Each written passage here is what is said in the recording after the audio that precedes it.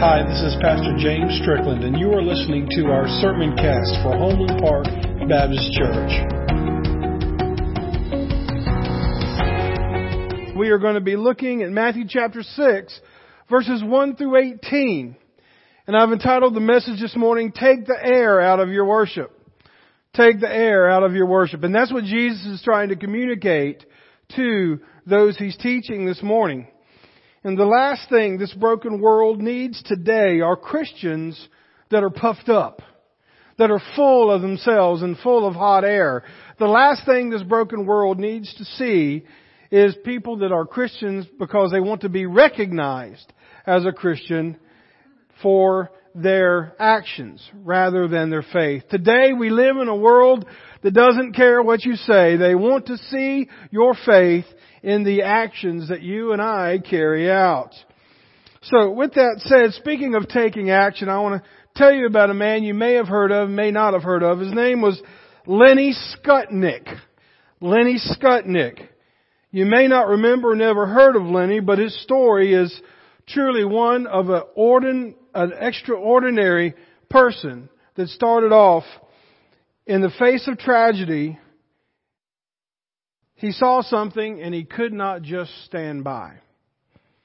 Lenny had no intention of being a hero that day. He worked as a congressional budget office worker, and he worked in Washington. It was an ordinary day when Air Florida Flight 90 crashed into the 14th Street Bridge over the Potomac River shortly after takeoff. And those who survived the crash faced death as the plane was sinking into the icy waters. And so Larry Skutnik saw that happen. He was on the side, and all of a sudden he saw the helicopter raising up a woman, and she lost her strength. She let go and she fell back into the water. Well, he didn't yell for somebody to help her. He jumped in himself. He jumped in that icy cold Potomac River, and he went and saved her life.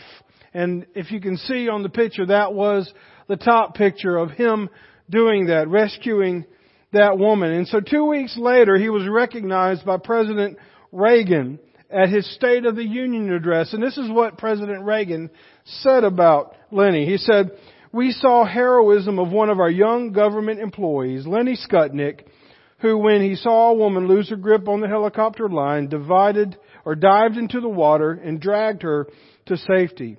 He was honored by the President of the United States, not because he tried to draw attention to himself, but because he did what was right in a moment of crisis."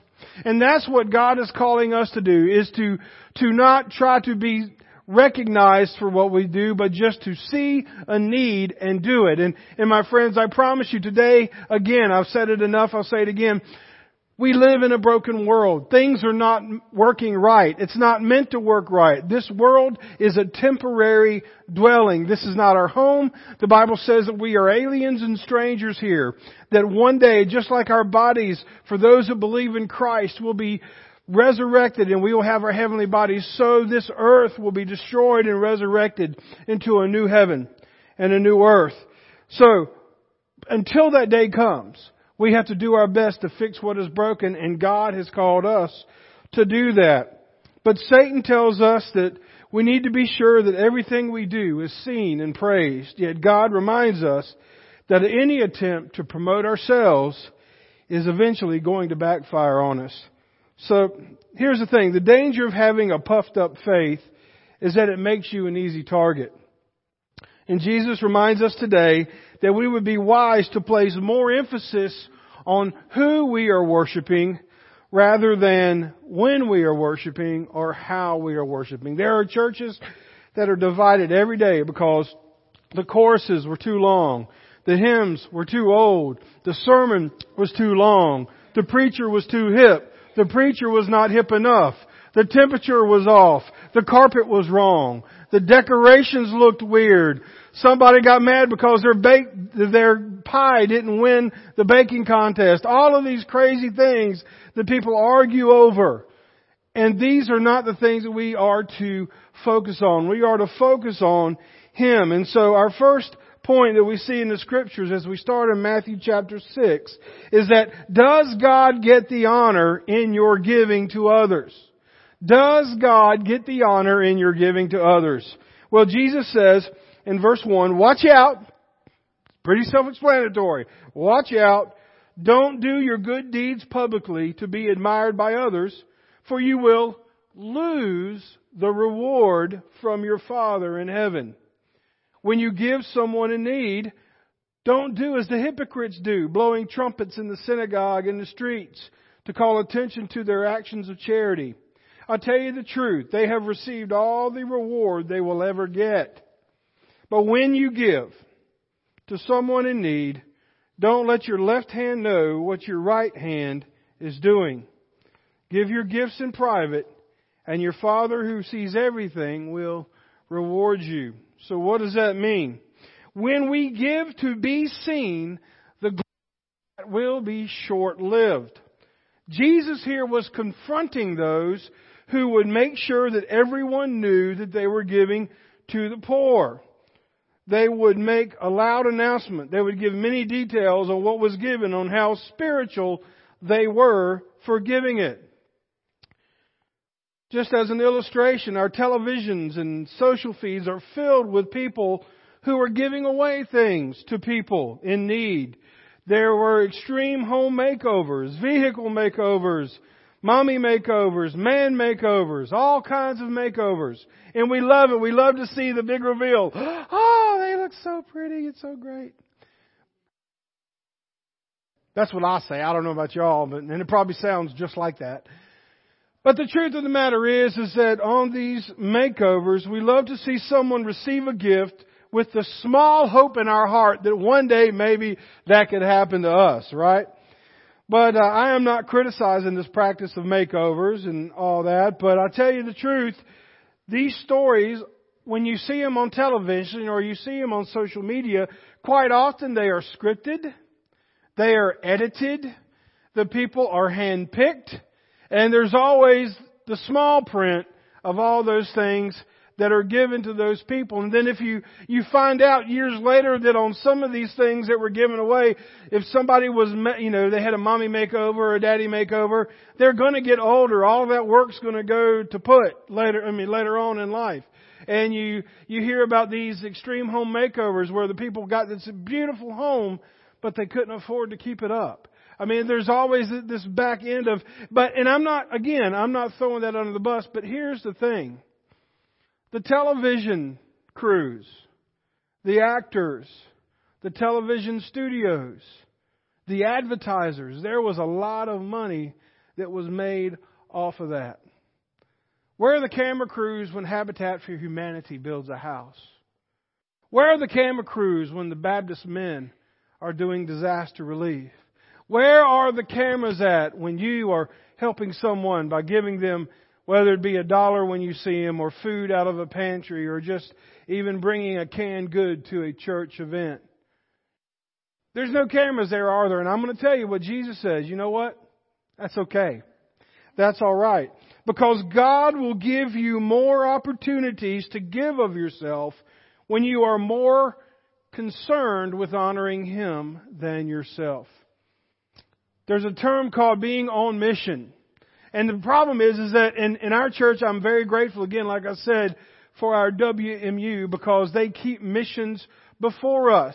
And our mission action team keep missions before us. And my prayer is as we get some younger folks in here, that we can do even more, not with money, but with our hands, with our feet, to be able to do mission projects. And to be on mission, because I'm going to tell you what, if a church is not on missions, they are focused on themselves, and it will eventually implode. We need to make sure that we're giving, not because we want people to say, oh, Homeland Park Baptist Church is great because they give. No, that's not what we want. We just want people to see us as being real. People want to see you as being real. And God doesn't call you and I to act as a believer. He calls us to be one.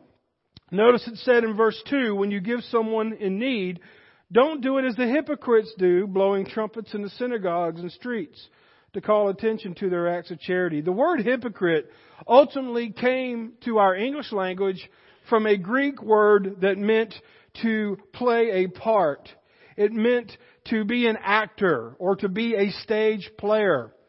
If you have studied the Greek history, and you, especially in the entertainment industry, you know the masks of comedy and tragedy. They would have players that would come out and they would play in these big areas, and if they only had a few actors, they would use different masks to represent different characters. The term hypocrite has that connotation, is that when we as believers act like believers but are not truly believers, we are acting the part. And that's what Jesus is condemning here. You see, he says in here that the religious were literally blowing trumpets when they gave. Now, they may not have been actually blowing trumpets, but Jesus is using hyperbole here to say, look, actually, these people are making a big deal about when they are giving. But giving is to be seen the mark of a fake believer who thinks that they are the real deal, if they are giving to be seen. The thing is, God sees our giving. Now, in just a few short days, my wife and I will be going through the TSA of airport. Any of y'all ever had to go through the TSA? Isn't that fun? I was telling our Bible study class, look, I'm all for that because I want us to be safe. But it's kind of awkward because what they do is right before you get there, you've got your boarding pass, you've got your carry-ons, you've got all these different things, and they say, oh, by the way, you need to take your belt off. Okay? By the way, you need to take your shoes off. So, and then they say you need to walk towards this scanner where you stand. And so here I am trying to hold my pants up, trying to hold my shoes, and then they say put both arms in the air. Ain't happening, Captain. You know? But the truth of the matter is when I look up and I see the screen, I see an x-ray of my body that the hospital would have charged me thousands of dollars for. And of course, they're looking to make sure I'm not putting some kind of contraband on me. And I appreciate that. But the thing is that I can't hide from that. And the thing is that God does an x-ray of your heart and my heart. God does an x-ray of your motives and my motives. And though we think we can hide something from God, nothing is hidden from God. And that's what Jesus tells us here. He says, give your gifts in private, and your Father who sees everything will reward you. You see, God knows what you and I have. God knows what you and I give. And God knows what you and I hold on to. And He knows what our intentions are. Do not give to make yourself feel better, to be seen, or in a certain light. Give to give honor to God, because He knows the difference. Now He moves from giving to now He moves to praying and fasting. And He says in verse 5, He says, when you pray, by the way, don't be like the hypocrites who love to pray publicly on street corners and in the synagogues where everyone can see them. I'll tell you the truth, that is all the reward they will ever get. But when you pray, go away by yourself, shut the door behind you, and pray to your Father in private. Then your Father who sees everything will reward you. When you pray, don't babble on as the Gentiles do. They think their prayers are answered merely by repeating their words again and again. Don't be like them, for your Father knows exactly what you need, even before you ask them. Does that not amaze you? That your Father knows exactly what you need before you even ask Him. Why do you even need to ask Him? If anybody in here has ever been responsible for children, either in leading them or having them and raising them, you pretty much know what your children want before they ask. But isn't it nice when they do ask and say yes and please? It warms your heart. And it warms God's heart when He knows what we want. But sometimes He just wants to know that we love Him enough to tell Him. And prayer is for God to see you, not for others to see you.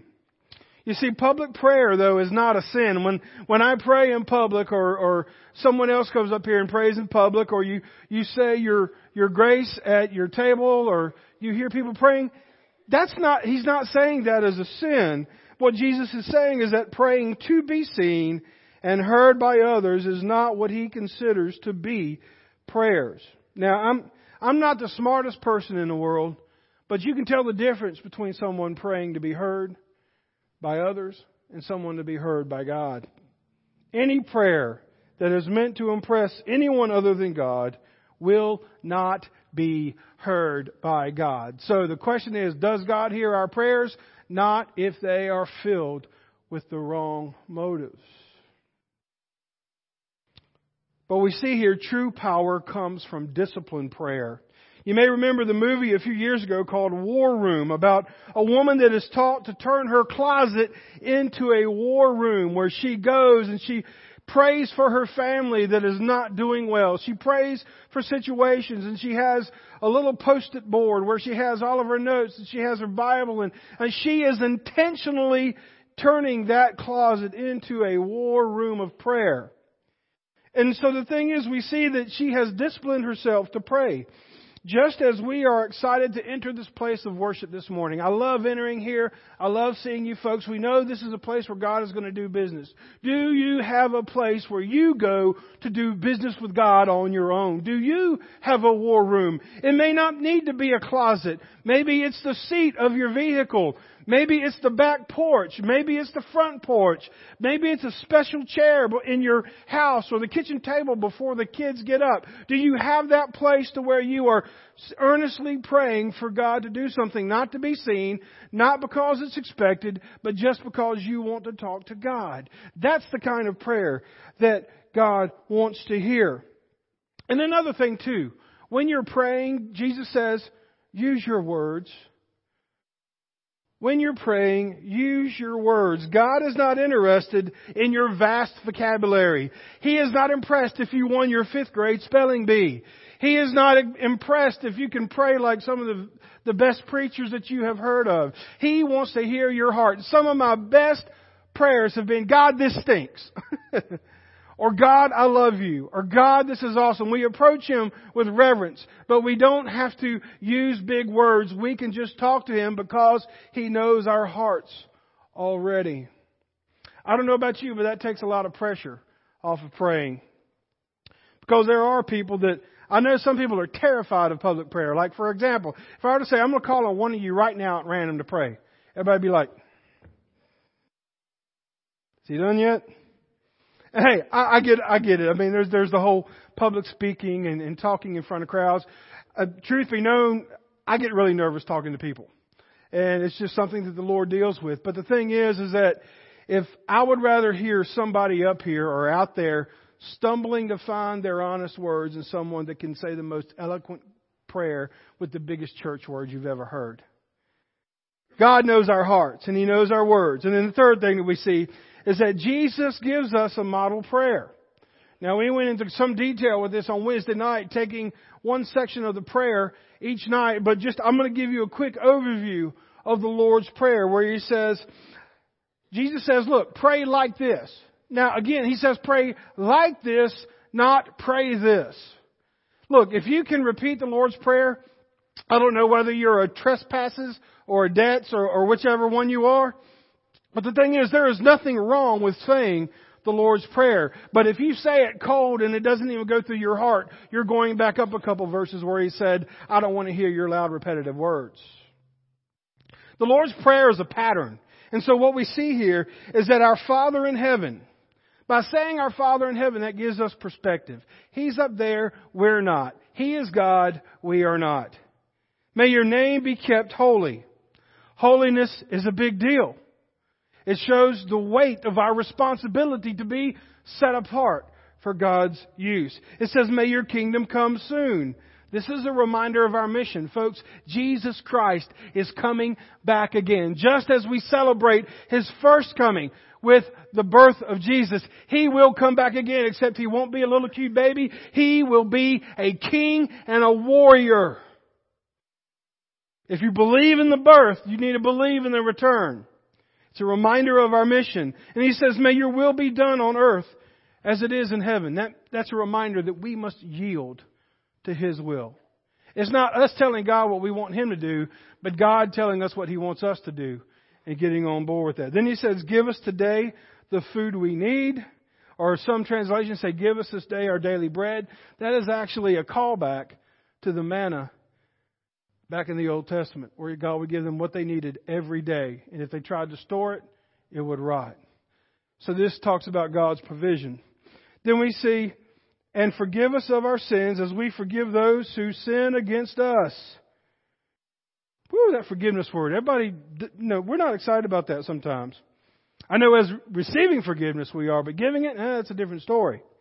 But he includes this in this model prayer because the same mercy that God extended to us, we are to extend to other people. And then he says, and don't let us yield into temptation, where we see God's protection over us. But he says, but rescue us from the evil one, where we see that He has the power to do that. So that all brings us to the fact that our forgiveness of others must be as real as His forgiveness of our sins. He takes this whole subject of forgiveness and He addresses it in verse 14, where He says, if you forgive those who sin against you, your heavenly Father will forgive you. But if you refuse to forgive others, your Father will refuse to forgive you of your sins. Some of you, the minute I said that, the hair on the back of your neck stood up. It's going to be hard to forgive. But you were forgiven. I have been forgiven. And we are to extend that to others. You say, I can't do that, preacher. Maybe not today, but we can pray for you. And you can pray for that to happen one day. The purpose of fasting is to focus on God, not for others to focus on you. It says in verse 16, and when you fast, don't make it obvious, as the hypocrites do. For they try to look miserable and disheveled, so people will admire them for their fasting. In other words, they say, oh, I'm going to try to, I haven't eaten and I haven't done these things, and so I'm just going to try to look as poor as I can. And people say, oh, what's wrong? And that gives you the opportunity to tell them how spiritual you are for fasting. Jesus is not impressed with that.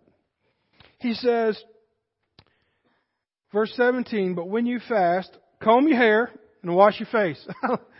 Comb your hair, wash your face, and no one will notice that you are fasting except your Father who knows what you do in private, and your Father who sees everything will reward you. There's that whole phrase again.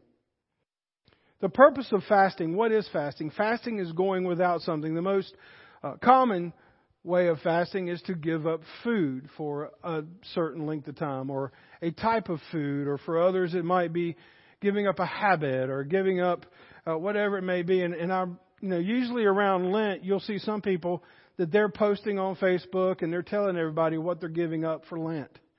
So everybody can talk about it and talk about what they're giving up. I kind of think that defeats the purpose of giving up something for Lent, doesn't it? What is the purpose of fasting? It's not a weight loss program. The purpose of fasting is that when we have these cravings and when we have these desires, we re-divert them back to God. And instead of craving those things, we work on our craving of God. And that's what Jesus is honored through. So in conclusion, I'd say like Larry Skutnik, don't look around at this broken world and wait for someone to jump in and do something. You may be the very one that needs to rescue somebody. Jesus said Himself, you are light of the world, and you are salt of the earth. What good is the salt if we never put it on the table? Or what good is the salt if we never put it on our food? We need to think less of what others think about us and be more concerned with what God thinks about us. So during this Christmas season, may your hearts be turned toward Jesus as the ultimate gift that God has given to you. Sometimes we need to take the air out of our worship. And remember that worship is not about what we can get out of it, but what we give to Him and to others. So we need to do 3 things to let the air out of our worship. Stay humble, stay hungry, and be holy. And the only way that you'll be able to do this, it's not in your own strength, but it is through having a relationship with Jesus Christ as your Lord and Savior. Let's pray. Dear Heavenly Father, I thank You for Your Word. I thank You for the fact that You have taught us how to live. And You, in this Sermon on the Mount, You are teaching us how to fix this broken world by fixing ourselves. And Lord, if there is anyone in here today that has struggled with what has been mentioned, or your Holy Spirit is pulling on their hearts and you are pulling them to become a child of yours, if you are telling them to lay down all of their shortcomings and lay down their sins and to give them to you so that they can start afresh and anew today in a relationship with you, that blood that was shed for their sins, they can be forgiven and they will be remembered as far as the east is from the west, no more. If there's one person here today that needs to know you as their Savior and Lord, may they come forward in just a moment. If they don't want to come by themselves, may they grab the hand of someone. There is not one person that would regret waiting an extra minute to see someone come into your kingdom. Maybe someone wants to join this church, or like Adam, be baptized and to follow through with that act of obedience. Or join this church, or just come to the altar and pray, whatever it may be. Dear Heavenly Father, this invitation time is for a time for you to be glorified. And may your Spirit pull and your Spirit draw. For it's in your name we pray. Amen. We stand.